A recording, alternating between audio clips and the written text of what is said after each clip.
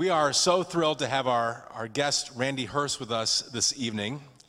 Randy is a pastor, he is a missionary, he is an author. My 8-year-old asked Randy, how many books have you written? And he said, I don't know, probably more than 20. Behind the scenes, Randy is also a pastor to pastors. He has an ear and a heart for pastors and leaders. And there are not very many places on this planet that Randy has not been. And this is my evidence of that, all right?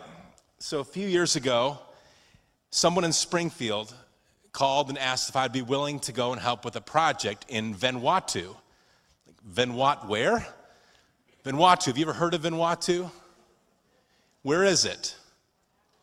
South Pacific. It's so remote and so small that often they just don't put it on maps. But it's a country. You can Google it. You can fact check me. And I said, sure, I would be honored to go to Vanuatu. We'd done a couple of days of work there. And on the last night, the missionary said, there's a church that has invited us, and it's way on the remote side of this tiny island. Should we go? We should go. So we drive all the way out there, it feels like if there's a picture of what would feel to us like the middle of nowhere, this would be like there. To them, it's the center of the world, but to us, it's the end of the earth. So we go there and we have this great service. I feel like I'm the only American they've ever met. But then at the very end, this precious lady comes up and she goes, would you please, for me, say hello to your pastor for me? My pastor? And she says, yes, please say hello to Randy Hurst for me. Because Randy had been there. All right. People's Church, let's give our very best People's Church welcome. And when I say very best, if you're able, get up out of your seat. And please welcome back to People's Church, Randy Hurst. I never knew that. That's a great story, John. Thank you, folks. It's always a delight to be here. It's much easier on the eyes than the first time I was here. First time I was here with Denny Davis, and the whole sanctuary was flaming orange, as I recall. It blew you away. But, that's a touching story. Tom had never told me that. And actually, it was probably about the year before, so I'd preached the general council there. I would tell you one of the most embarrassing, humbling, moving experiences I had was in Vanuatu. At the conclusion, they had thousands there for the general council. And people are very poor there, which Tom will tell you. It's a very poor country, and anything imported is very expensive. It's really a challenge those people live under. And after I preached the general council, at the end, missionary Brian Webb, who's also a great friend of Tom's, at the very end, he said they want to take a love offering for you. I said, Tom, please. Brian, please, I can't accept the law offering. Tom, he said, Randy, they will be offended if you do not receive the offering, if they don't receive an offering from them. And I have to tell you, they had these big plastic buckets, and it was all coins, because that's all they had was coins. But these people, literally thousands of them, came forward putting coins in these plastic buckets. I think somewhere I have a picture of the buckets full of coins, and it added up to more than $1,800, which for them, that's huge.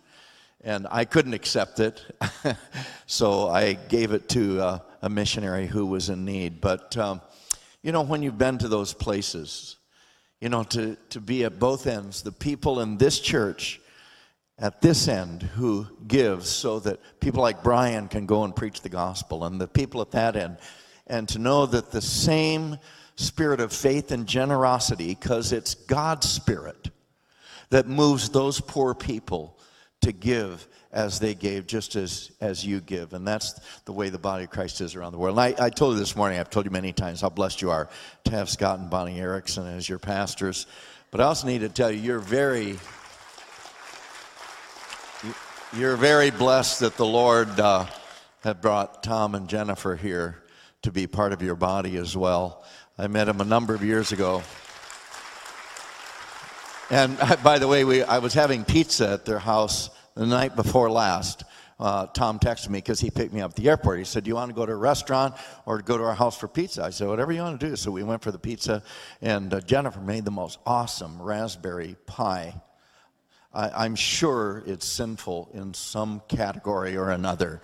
But when I was there, Ruth called me, and I had forgotten when I got in the car, because Tom was right there when I got through security, and I forgot to call Ruth, tell her I'd arrived. And so she called when I was there, and she said, where are you? I said, well, I'm with Tom and Jennifer having pizza. And Tom and Jennifer who? I said, Murray.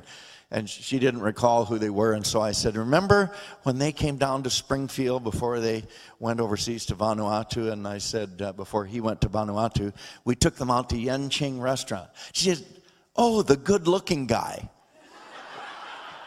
I just had to do that, So he was obviously memorable to Ruth anyway. So it's such a delight to be with you again tonight. Let me ask you a question, a leading question. During the current crises in which we are, and it's not just about the pandemic and all the political hostility and, the racial tensions and all of these things, to how many of you had the thought within the last few months that we're really living in the last days? How many of you that's occurred to you? When you read Matthew 24 and 25 and Luke 21 at Jesus' words, it's like reading a description of today. And I want to begin, the text I want to share with you tonight. I'm going to begin from the original Living Bible. It was my privilege to meet Ken Taylor. Now, some of you may have the New Living Translation. That's the successor to the Living Bible. But Ken Taylor, when commuting into Chicago on the train, wrote the paraphrase of the Living Bible, and the first part of it that was published was Paul's epistles, and it was titled as Living Letters. How many of you are old enough to remember when Living Letters came out? And Billy Graham loved it, so he gave it away, and the Living Bible was off and running. And I read through various translations of my Bible reading, and I was reading in the Living Bible in Revelation and came upon this verse in Revelation 22, verse 11, the Living Bible. And when that time comes, all doing wrong will do it more and more. The vile will become more vile. Good men will be better. Those who are holy will continue on in greater holiness. Now, before this verse, and you need to have the context, this is, of course, in the last chapter in the Bible, and the angel who appeared to John the Beloved on the Isle of Patmos gave this message to John the Beloved. And the way Ken Taylor translated it, by the way, I had a privilege of meeting, I started to say Ken Taylor, because my dear friend Bob Schmidgall took me to meet Ken Taylor, and he was such a humble, quiet man. And when I read this, it just kind of jumped out at me. And he states it now I'm going to get a little grammatical. So, by the way, punch the person next to you, say, Greek grammar is exciting. Okay? Now, Ken Taylor gets the mood of this wrong. He does it in the indicative mood, and in the Greek, it's in the imperative mood. So he states this, and I don't think it's wrong for him to do it in the indicative mood, because the way the angel says it, though it's imperative, it is describing the last days. How many of you believe this is true? That all doing wrong will do it more and more, and the vile will become more vile. Good men will be better, and those who are holy will continue on in greater holiness.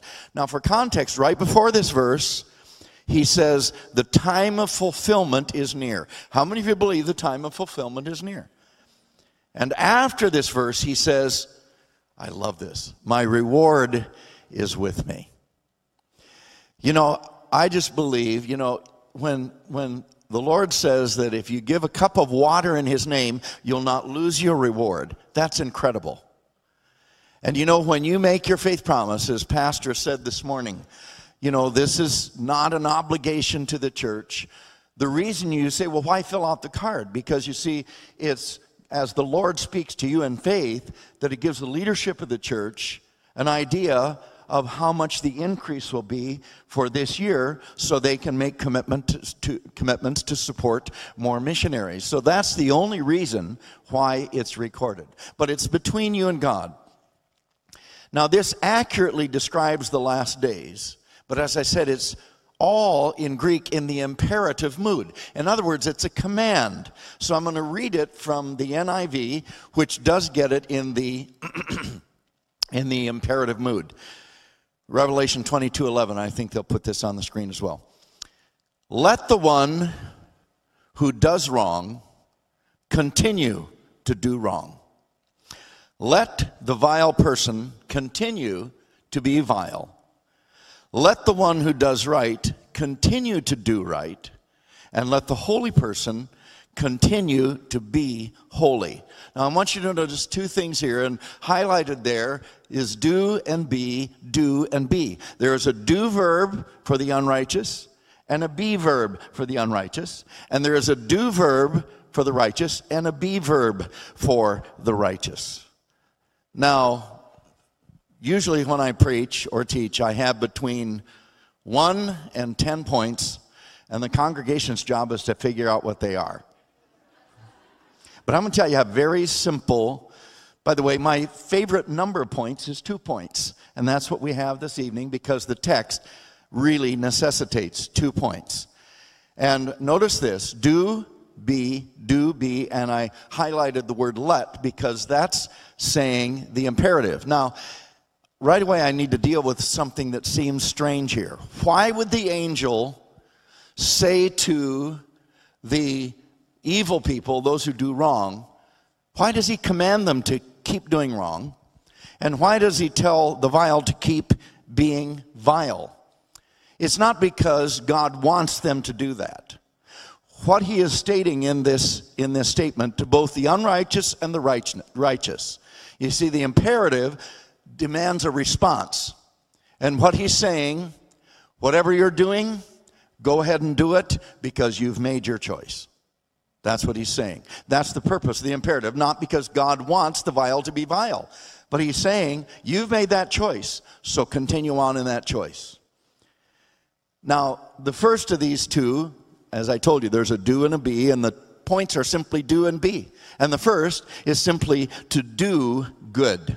In Ephesians 2:10, you all know Ephesians 2:8 and 9 very well. You can quote it with me. For by grace are you saved through faith, and that, the faith, is not of yourselves, it's the gift of God, not of works, lest anyone should boast. So right after Paul says, we're not saved by good works, in verse 10, he turns right around and says we're saved for good works. So for we are his workmanship, created in Christ Jesus to do good works. We're not saved by good works. We are saved for good works. So notice what he says to the righteous is simply to do good. The one who does right, continue to do right, and let the holy person continue to be holy. So let's talk first about doing good. You know, and by the way, in verse 10, he says that these good works, God has prepared them for us, that we should walk in them. Most of the time, we figure that out after the fact. We just do something, we think it's something that just happened, and then we look back, and how many look back, and the expression people say, wow, that was, they usually say a God thing now. By the way, I'm not crazy about that statement because I don't like God as an adjective. God is God, okay? But let's say let's use the adjective. It's a divine thing. It wasn't just a natural thing. Not long ago, my son, have you ever noticed your kids are generous with your stuff? Hello? And there was a missionary in town who needed a car. So my son loaned him, actually it was my wife's car. And he was driving down Glenstone Avenue, which is the busiest street in Springfield, and took a wrong turn and plowed into 2 cars, totaled Ruth's car, totaled another car, severely damaged another car. I mean, it was a mess, okay? And so I was called by the missionary, so I raced out to Glenstone there, and my son was there with the victim that was hit in the car, and he was praying with him and all of this, and smoothing it over a little bit, and hopefully his prayers were effective as well. But then, because of that accident, I was told by my insurance agent I needed to have a police report, some form of some sort. So I went to the police station. Now, this is a very little thing. But just like I asked you about Peter Weber, meeting him in that bar, how many think that's just chance that happened, or that's just coincidence? Now, let me say something here about God. What is so amazing about God is not only there's nothing too big for him, there's nothing too small for him. You see, because of the fact God is infinite, he can give his attention to the infinitesimal. And so I'm in the police station. There was no one else in the lobby except one guy who had no shoes on. And I went and asked for the form, so she said, I'll have to go find it in a file cabinet. So I'm alone with this guy there. He was unshaven, not in a planned way. You can tell when someone was just unshaven, and his hair was messed up, his clothes were dirty, he had no shoes on. And, I just felt impressed. I thought, this guy needs something, and so I reached in my pocket. All I had was a $20 bill and a little change. So I took the $20 bill, and I said to him, sir, I just feel maybe you could use this, and I wanted to give this to you. And so I handed him the $20 bill. And he said, he reached in his pocket, and he pulled out some coins. He had less than 40 cents in his pocket. And he said, I haven't had anything to eat for 2 days. And he said, I can't even buy the cheapest burger at McDonald's because I don't have 40 cents. And he said, you're an answer to prayer today. And when I got talking to him, I said, an answer to prayer? He said, yes. I was just praying God had helped me. May I tell you something, folks? There are very few things more exciting in life than being a part of an answer to prayer. It was only $20. Let me give you a little advice here. When you have an urge to give money to somebody, however much it is, $20, $50, $100, it's not worth $50 not to do it. For 2 reasons. Number one, it's very likely that when the Lord impresses that, and you may not feel some vision or some glowing thing, but you not only are going to be an answer to prayer, I honestly believe, I'll get off the platform because Ruth told me, my wife told me many years ago when I was a pastor, not to preach my opinions. If we have time, I'll tell you this little thing, okay? We're at lunch. I was pastoring Fairview Heights before we went to the mission field. And at lunch, she said, that was a good sermon this morning, honey. Oh, thank you, honey. She said, but could you take a little constructive criticism? And I lied. I said, yes. She said, I counted 6 times this morning you said, you know what I think? I said, you're right. That's a bad speech habit. We have these things we say over and over again. She said, it's worse than that. She said, I don't really care what you think. I don't come to church to hear what you think, and neither do any of our congregation. We come to hear what God thinks. Hello? And I'll tell you, so since then, I don't say, you know what I think, but if I decide I'm going to say what I think, I step off the platform. So that anytime I step off, okay, means I'm going to give you an opinion, all right? But it is my not only opinion, it's my conviction by experience that giving is one of the major ways God teaches us how to hear his voice. We're going to need to hear his voice in a lot bigger things than $20, $50, or $100. But when he impresses on us to give, and we find out, how many of you, let me ask you, I'll give you a test. How many of you have had that happen? You just felt an urge to give a specific amount of money to somebody. How many did it? How many after you did it, they said something like this, you couldn't possibly have known my need. How many are glad you did it? How many know what I'm saying? It's not worth $20, $50, or $100 to miss out on the opportunity not only to be God's hand of blessing to someone, but it'll be teaching you how to hear his voice for a lot bigger things than the $20 or $50 or $100. Now I'm going to get back on the platform. That's the end of my opinion for now. There may be another one later, okay?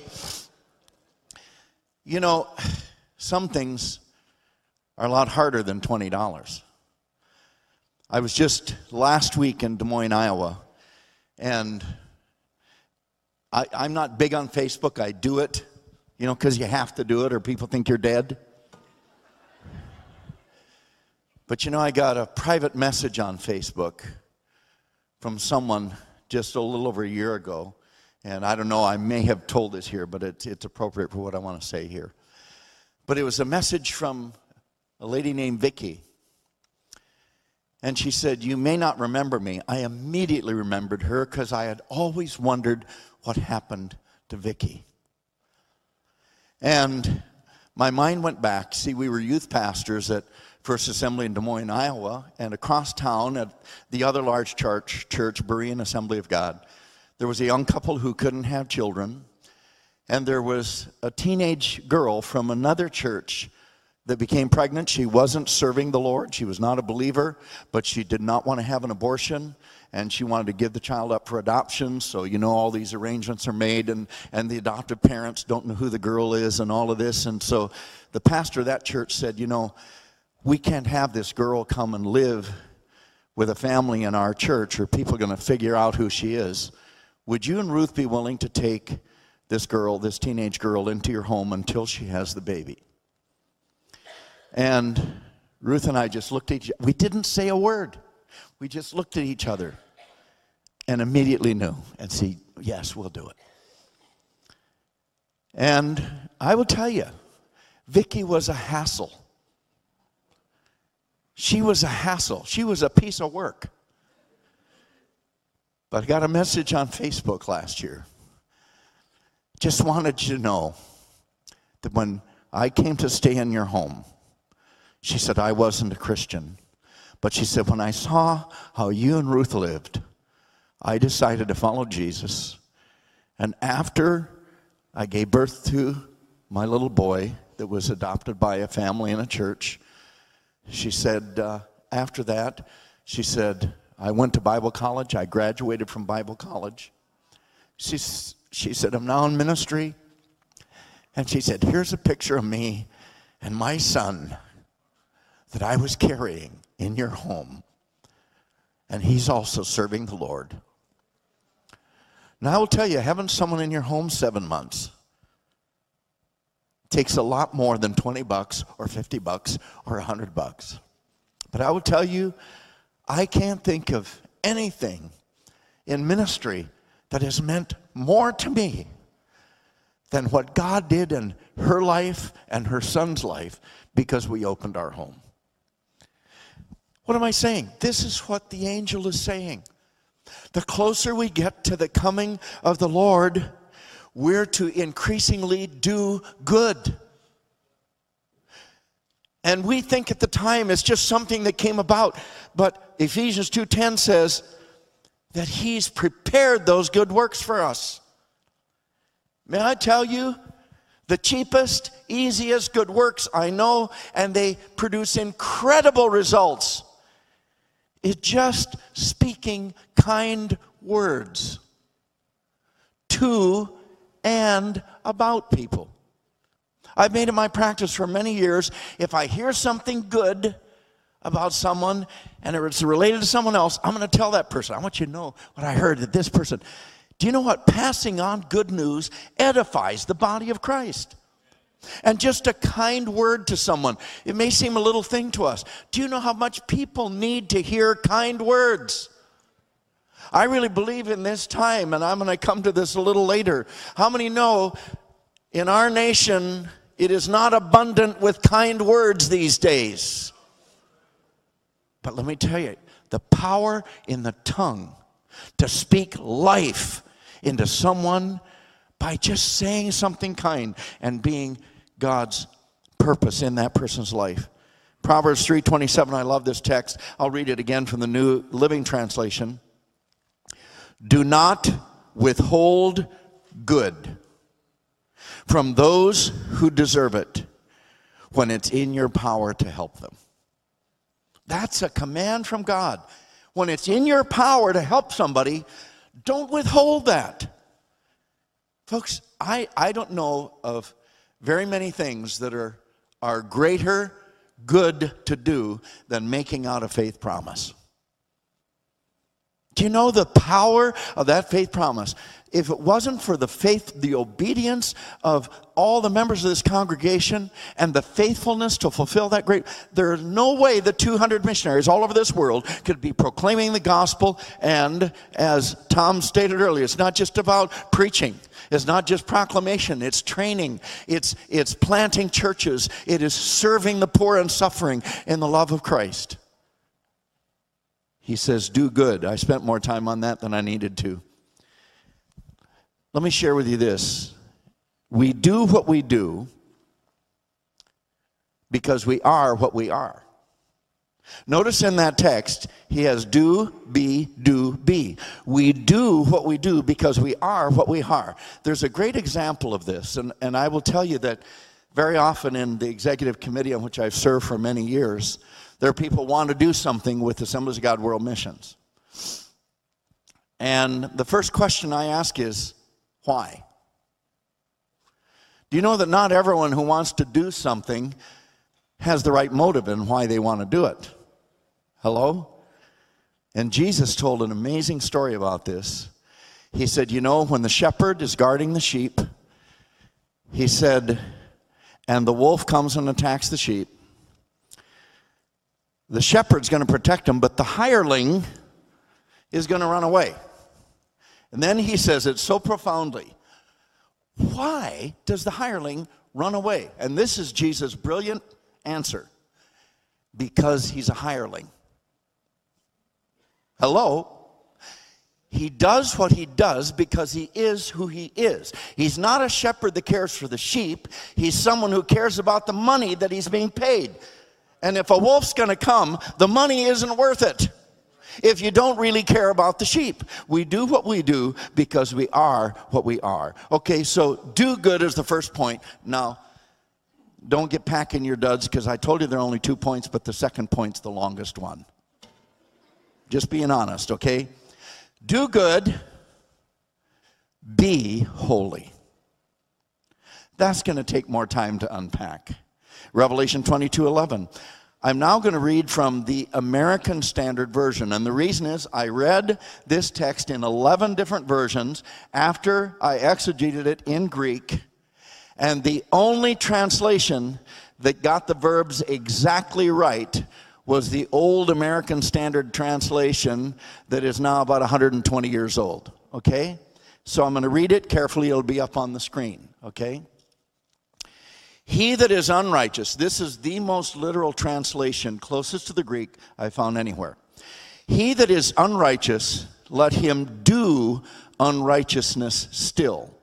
And he that is filthy, let him be made filthy still.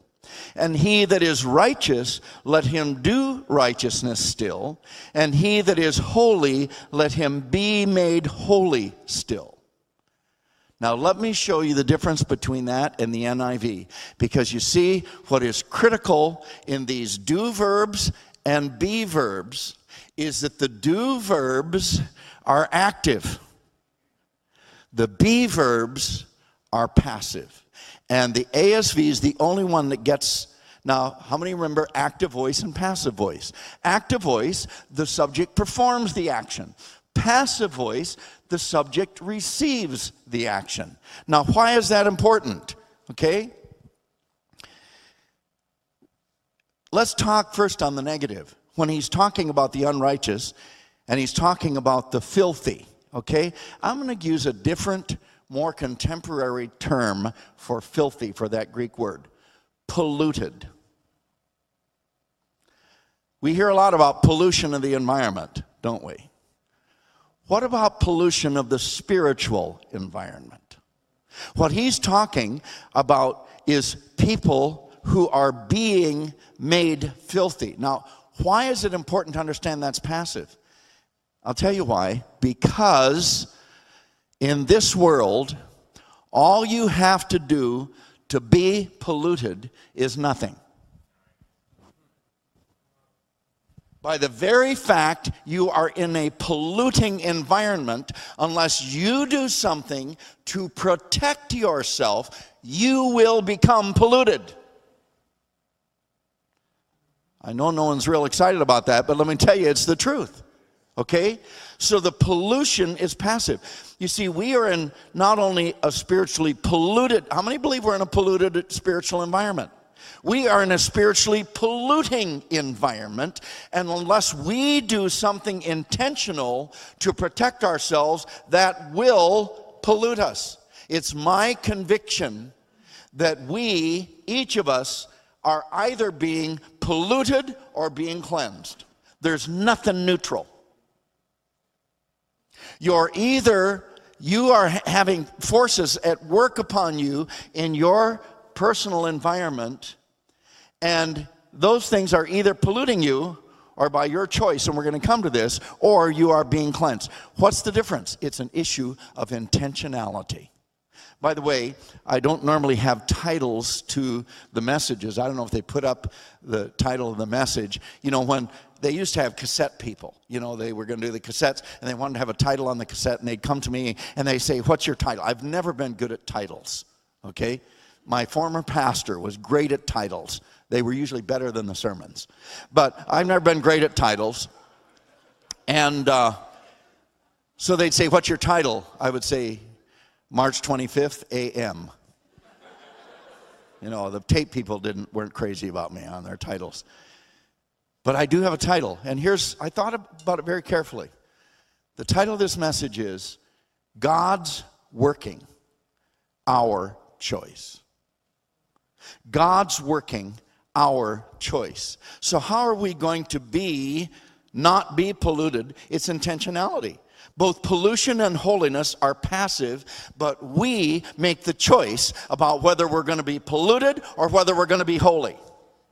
The force of action is not that we pollute ourselves, it's just that we don't protect ourselves from being polluted. And this is even more important. Being holy is passive. Do you know that you can't make yourself holy? You can't make yourself holy. Now, I grew up how many grew up in the Assemblies of God? Okay.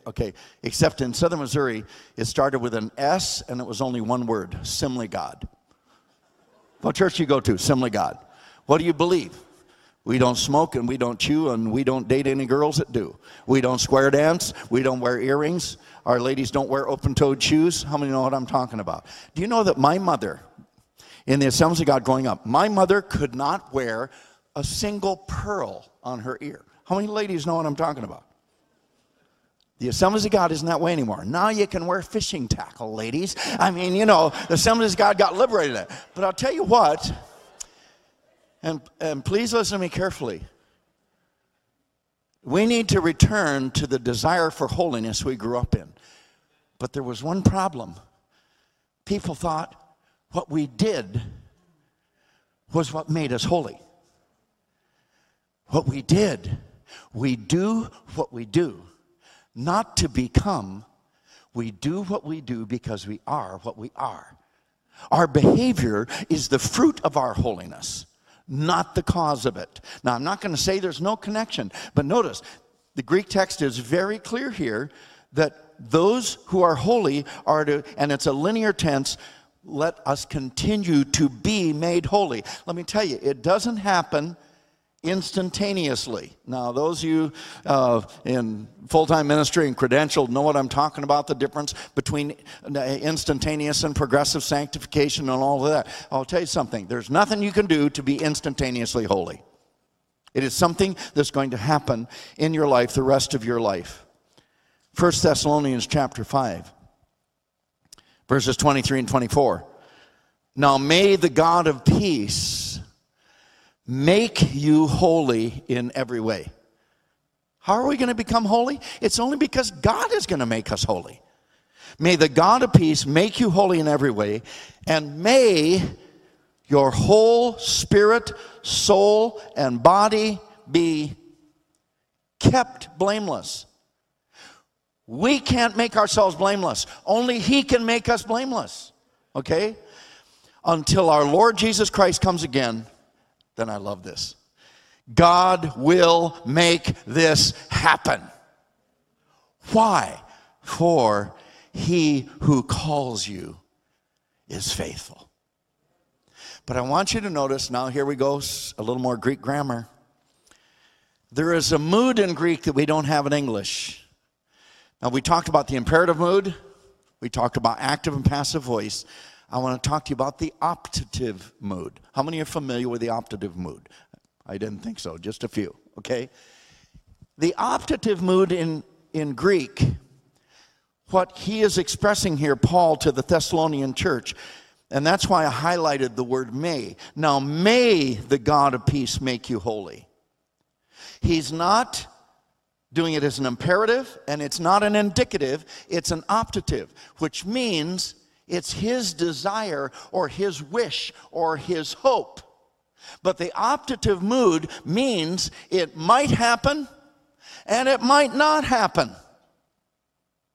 But you say, well, it says at the end that God's going to make this happen. Yes, He is going to make it happen because you choose to let Him make it happen. That's why I say, you see, it is God's working, but it is our choice as whether we allow God to do that. Now I want to talk to you about something. How many are familiar with social distancing? Now, just a handful of people in People's Church, I have to be honest, you're not doing it. I'm just telling you, a lot of you are not doing it. You're coming up and hugging me and shaking my hands and all this kind of stuff. How many know what social distancing is? I want to talk to you about spiritual distancing. May I tell you, there is a far more vicious and dangerous disease out there than the coronavirus. It's called sin.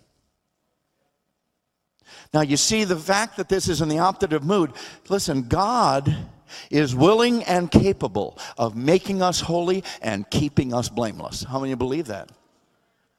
That's His working. He's the one that's going to do it, but it's our choice as to whether or not that's going to happen. Romans 12, verse 9. He says, abhor what is evil. This is imperative, by the way. Abhor what is evil. Cling to what is good. Notice he doesn't say, kind of lean away from evil.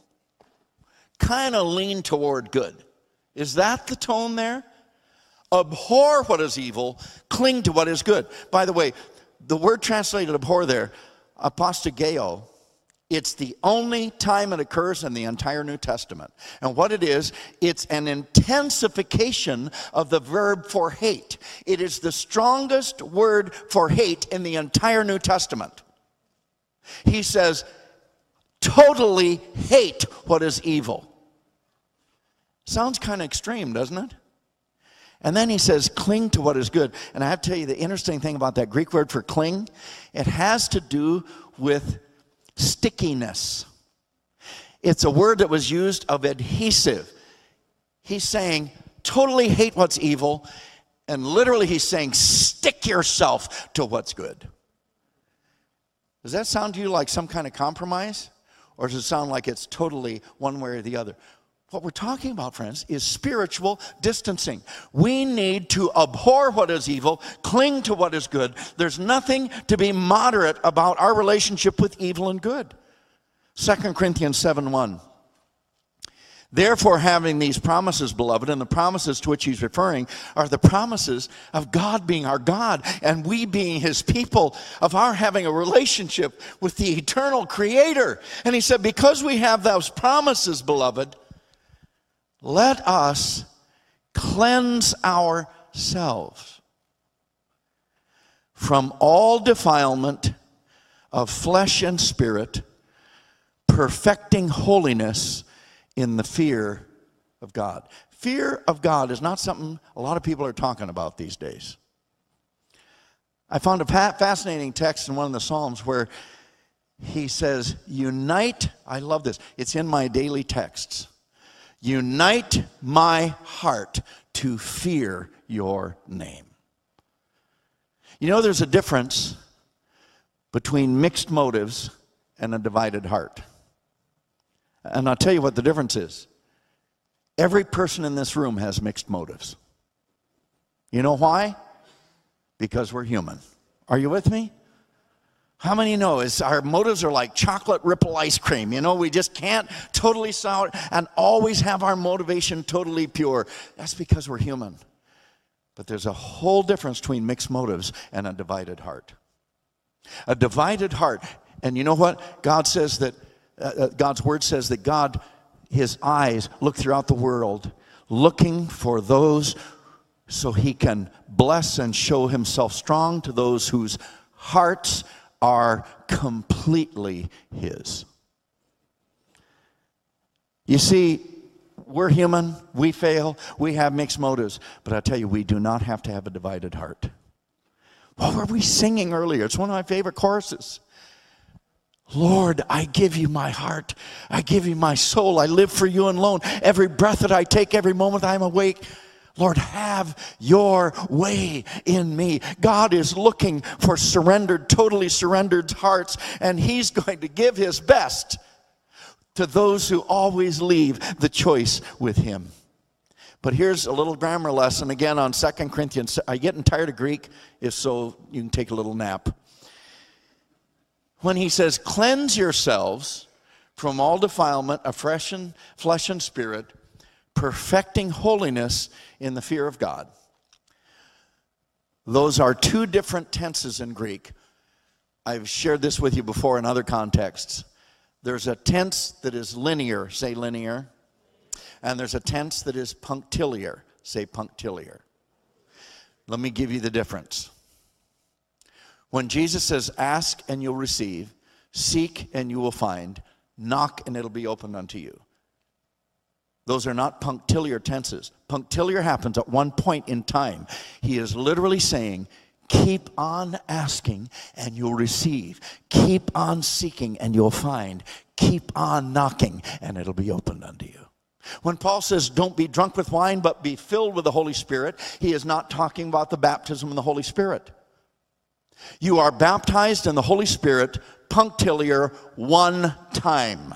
But you are filled with the Holy Spirit, linear, for the rest of your life. Just because you spoke in tongues at, what was the camp? I preached it here. You know what I remembered about Oregon camp is you could see light through all the cracks and all the, have any ever been there? Okay, just because you spoke in tongues at Oregon camp in 1958 does not mean you're filled with the Holy Spirit right now. Hello?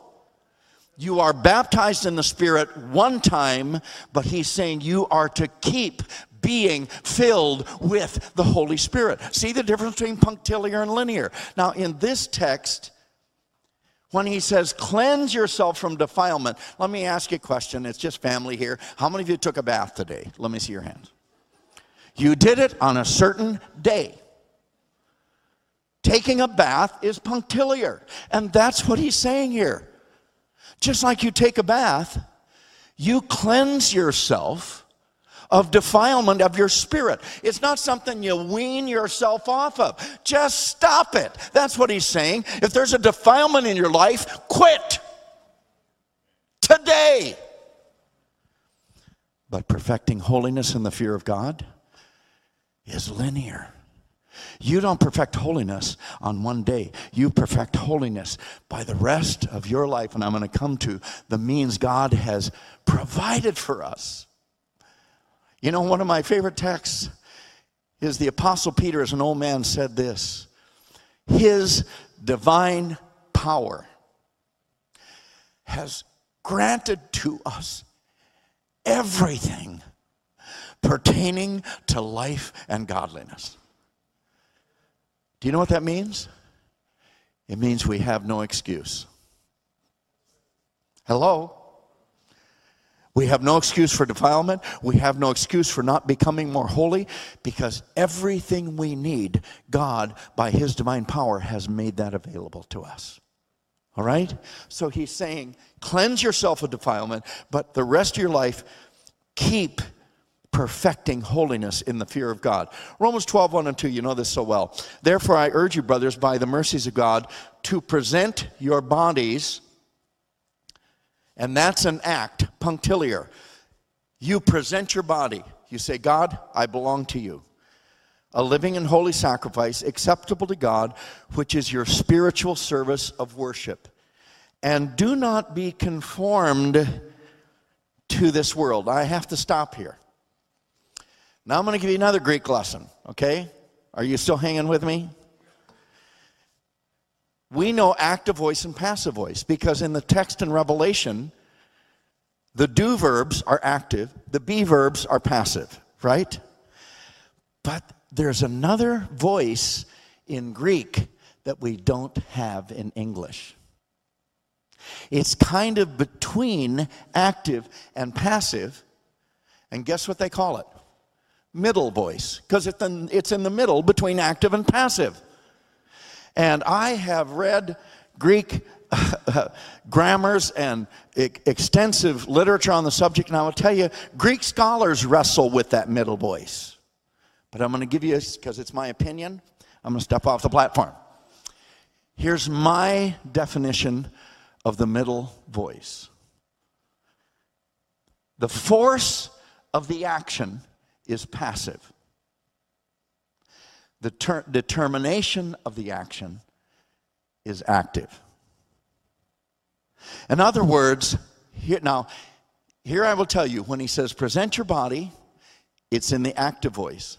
When he says be transformed, in other words, be totally changed, it's imperative mood, but it's totally passive. You know what that means?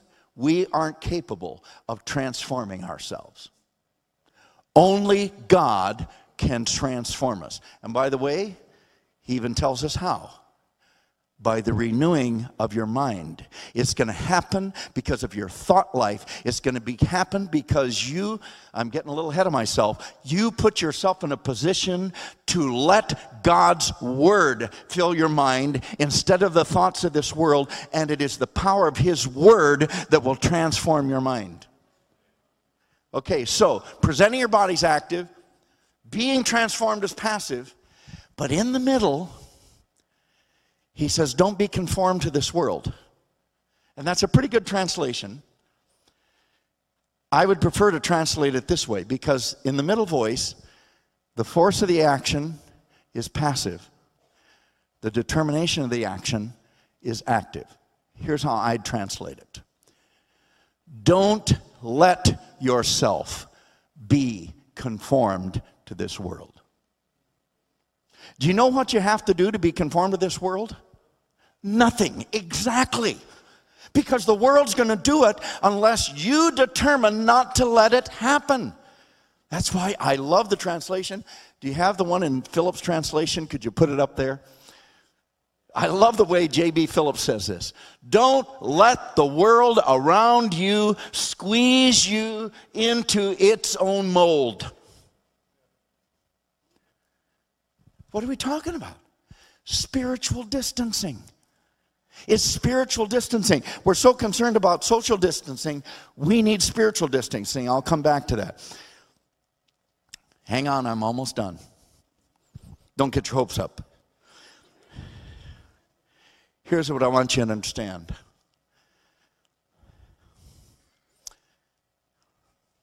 I don't know if you're like I am. I'm 71. I accepted Jesus when I was 7 years of age at 911 3rd Avenue Southwest in Aberdeen, South Dakota, in my grandma and grandpa's house. When I came home after a Thursday night adult prayer and Bible study, I have no idea what Pastor Geist spoke on. I do not remember, but I do remember this, that the Holy Spirit was dealing with this 7-year-old kid's heart. And I knew I needed Jesus to forgive me, and I needed him to come into my heart. I knelt down by a little cot where I was staying while my parents were itinerating to go as missionaries to Africa. I knelt down by that cot, and I said, Jesus, forgive me. come into my heart. And I have to tell you, at 71, I get discouraged sometimes that I have not made more spiritual progress in that linear tense of perfecting holiness in the fear of God. And I'm not going to ask you to show your hands, but if any of you feel like that, I have good news for you. Don't give up on yourself because God hasn't. I told you about my daily text. This is one I read every morning. I need it every day. Psalm 86:5 from the New Living Translation. O Lord, you are so good, so ready to forgive, so full of unfailing love for all who ask for your help. That's our God. We fail again and again and again, but he's full of unfailing love. And he'll still answer our penitent prayer to all who ask for your help. You see, there's going to be a day of judgment, friends. The wrath of God is going to come. But we're living under grace. We're still in the time when he's manifesting his mercy and manifesting his grace.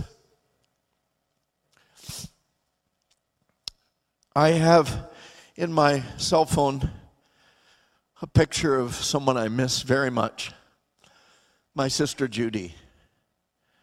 And I have to tell you that there's a reason I look at that picture. I sent it to Mark. Is it there? Can you show the picture of my sister? 2 years ago, my sister had lung cancer many years ago, had a lung removed. Then she developed staph infection for a year in the hospital. They had to remove a bunch of ribs, collapse her side. That gave her curvature of the spine, which gave her terrible, horrific migraine headaches. My sister suffered all of her life. But when we were kids, man, she was a piece of work.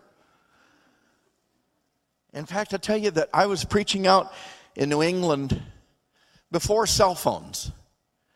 And I was in the hotel and the phone rang and it was my sister. She had tracked me down. She found out from Ruth what hotel I was staying in. And she said, Randy, she said, I had to call and ask you to forgive me. Now, she was in her 40s. And I said, what do you mean? She said, when we were kids, I used to lie to mom and dad about you. I said, I knew it.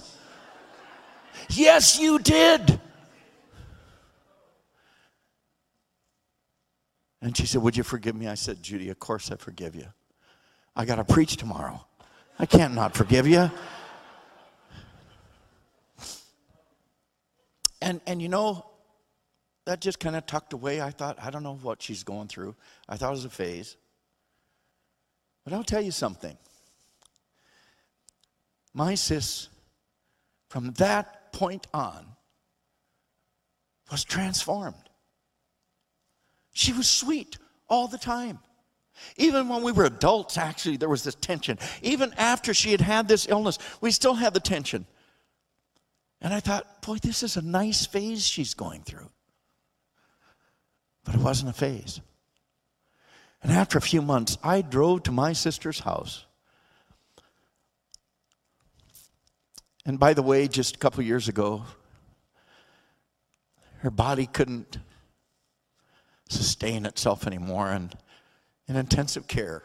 I spent the last night of her life staying with her in her room in intensive care, and every 10 or 15 minutes I had to move her so she could breathe a little bit more, and then move her again so she could breathe a little bit more.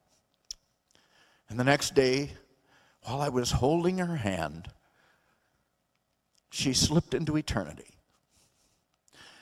several of us were around the bed, and we were looking at her, and she couldn't talk. She just looked at each of us.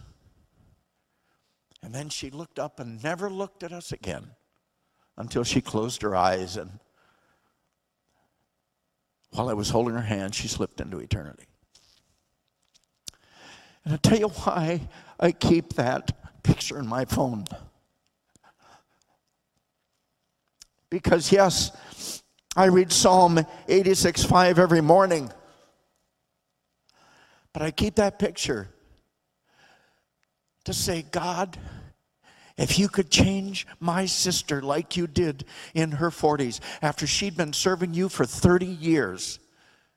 May I tell you, friends, you are never too old for God to transform you. And you say, how does it happen? I asked her, I drove over to her house and I said, sis, hey, you're not the sister I grew up with. You're sweet now. All the time, you're sweet all the time. I said, and you called me out and asked for my forgiveness. And I said, ever since then, there's something changed. You're a different person. And she just smiled. And I said, Jude, I got to know what happened. You know how simple it is, friends? Now, my sister used to read books. She was a reader. Laura Ingalls Wilder, Little House on the Prairie, all this stuff. She read all this fictional stuff. And the pastor, let me tell you, when I go to church and I go hear my pastor, I expect God to speak through my pastor to me for my benefit. And I'll tell you why. I think I taught years ago here on spiritual authority. Do you know that God gives your pastor beyond his own mental capacities, God's word and wisdom for your life? He uses your shepherd to care for your soul. And pastor just exhorted the congregation to spend more time in God's word. And my sister realized, she said, I spend much more time reading Laura Ingalls Wilder than I do reading the word of God. And she started to read the word. And I won't tell you the verse. It's between me and her. She came to one verse of Scripture. And the Holy Spirit quickened that to her, convicted her of that. And in desperation, she cried out to God and said, God, I don't want to be this way anymore. God, help me. You know, God doesn't just forgive us. He's willing to change us. Listen to the old hymns. Charles Wesley, oh, for 1,000 tongues to sing. He breaks the power of canceled sin. He sets the prisoner free. Listen, he canceled the sin, but he'll also break its power. Rock of ages, cleft for me. Let me hide myself in thee. Let the water and the blood from thy wounded side which flowed, listen carefully, be for sin the double cure, save from wrath, and make me pure. And I'll close by simply telling this. There are more notes. I want to wind it up right now and tell you this. In practical terms, I'm not going to ask you to show of hands, but if you feel like I do in these trying times, that this simple verse of Scripture I shared with you has an application in your life, I'm going to say three things. Number one, don't let the world pollute you. Practice spiritual distancing. And practice, I think I left it on front thing. How many carry this stuff now? Sanitizer, right? Let me tell you something. There's a lot more need of heart cleansing than there is hand cleansing. Practice spiritual cleansing. And you say, how can I be cleansed? Yes, it says, cleanse yourself of all defilement, but how do you do it? I will tell you, God has provided two powerful means of that. And the first is the Word of God. Do you know that when Paul is talking about husbands and wives in Ephesians chapter 5, and he talks about, by the way, you're going to love this, ladies, he puts a bigger burden on the husband than he does on the wife. People love to quote, wives, obey your husbands. They forget that he says to husbands, when he says, love your wives, as Christ loved the church and gave himself for her. He never asks the wife to give herself, to sacrifice herself for the husband, but he does command the husband to sacrifice himself like Jesus did for the wife. Some of you ladies ought to say amen to that. I don't expect anything from you men on that. But here's what he says. As Christ loved the church, husbands, you do this, that he might sanctify the church by washing of water with the what? With the word. May I tell you, folks, every time I open the book, I need a spiritual bath every day. I don't know about you. In the polluting environment around us, I need God's word every day to cleanse me from the pollution that is around me that has an impact on my life. So first of all, get in and under the Word. And secondly, seek the Holy Spirit. He is the Holy Spirit. When the Holy Spirit comes in, He is going to make you holy. The text says this, do good. Be holy. Lord Jesus, I just pray that this simple text will grip our hearts, oh God, in the time in which we live, that you will enable us, to make the choices we need to make of spiritual distancing, spiritual cleansing, and Lord, to seek your Holy Spirit to use the power of your word in our life, so that we will continue to be made holy by your power. Thank you for your grace.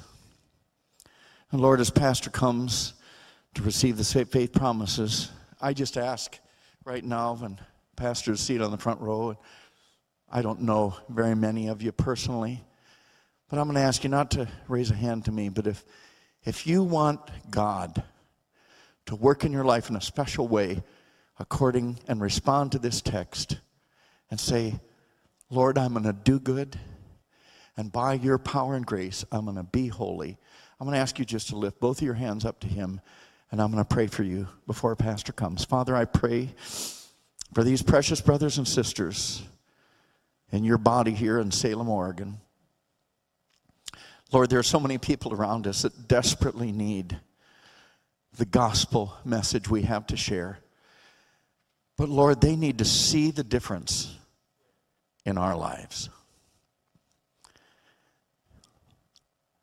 With your heads bowed and eyes closed, I will share one last text in 1 John 2:28. Little children, abide or live in him, so that when he appears, we may have confidence and not shrink away from him in shame at his coming. Do you want to be ready to face Jesus? Lord Jesus,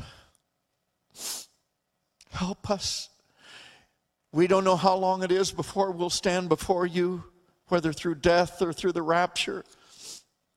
But Lord, we want to be ready to stand before you and not shrink back in shame.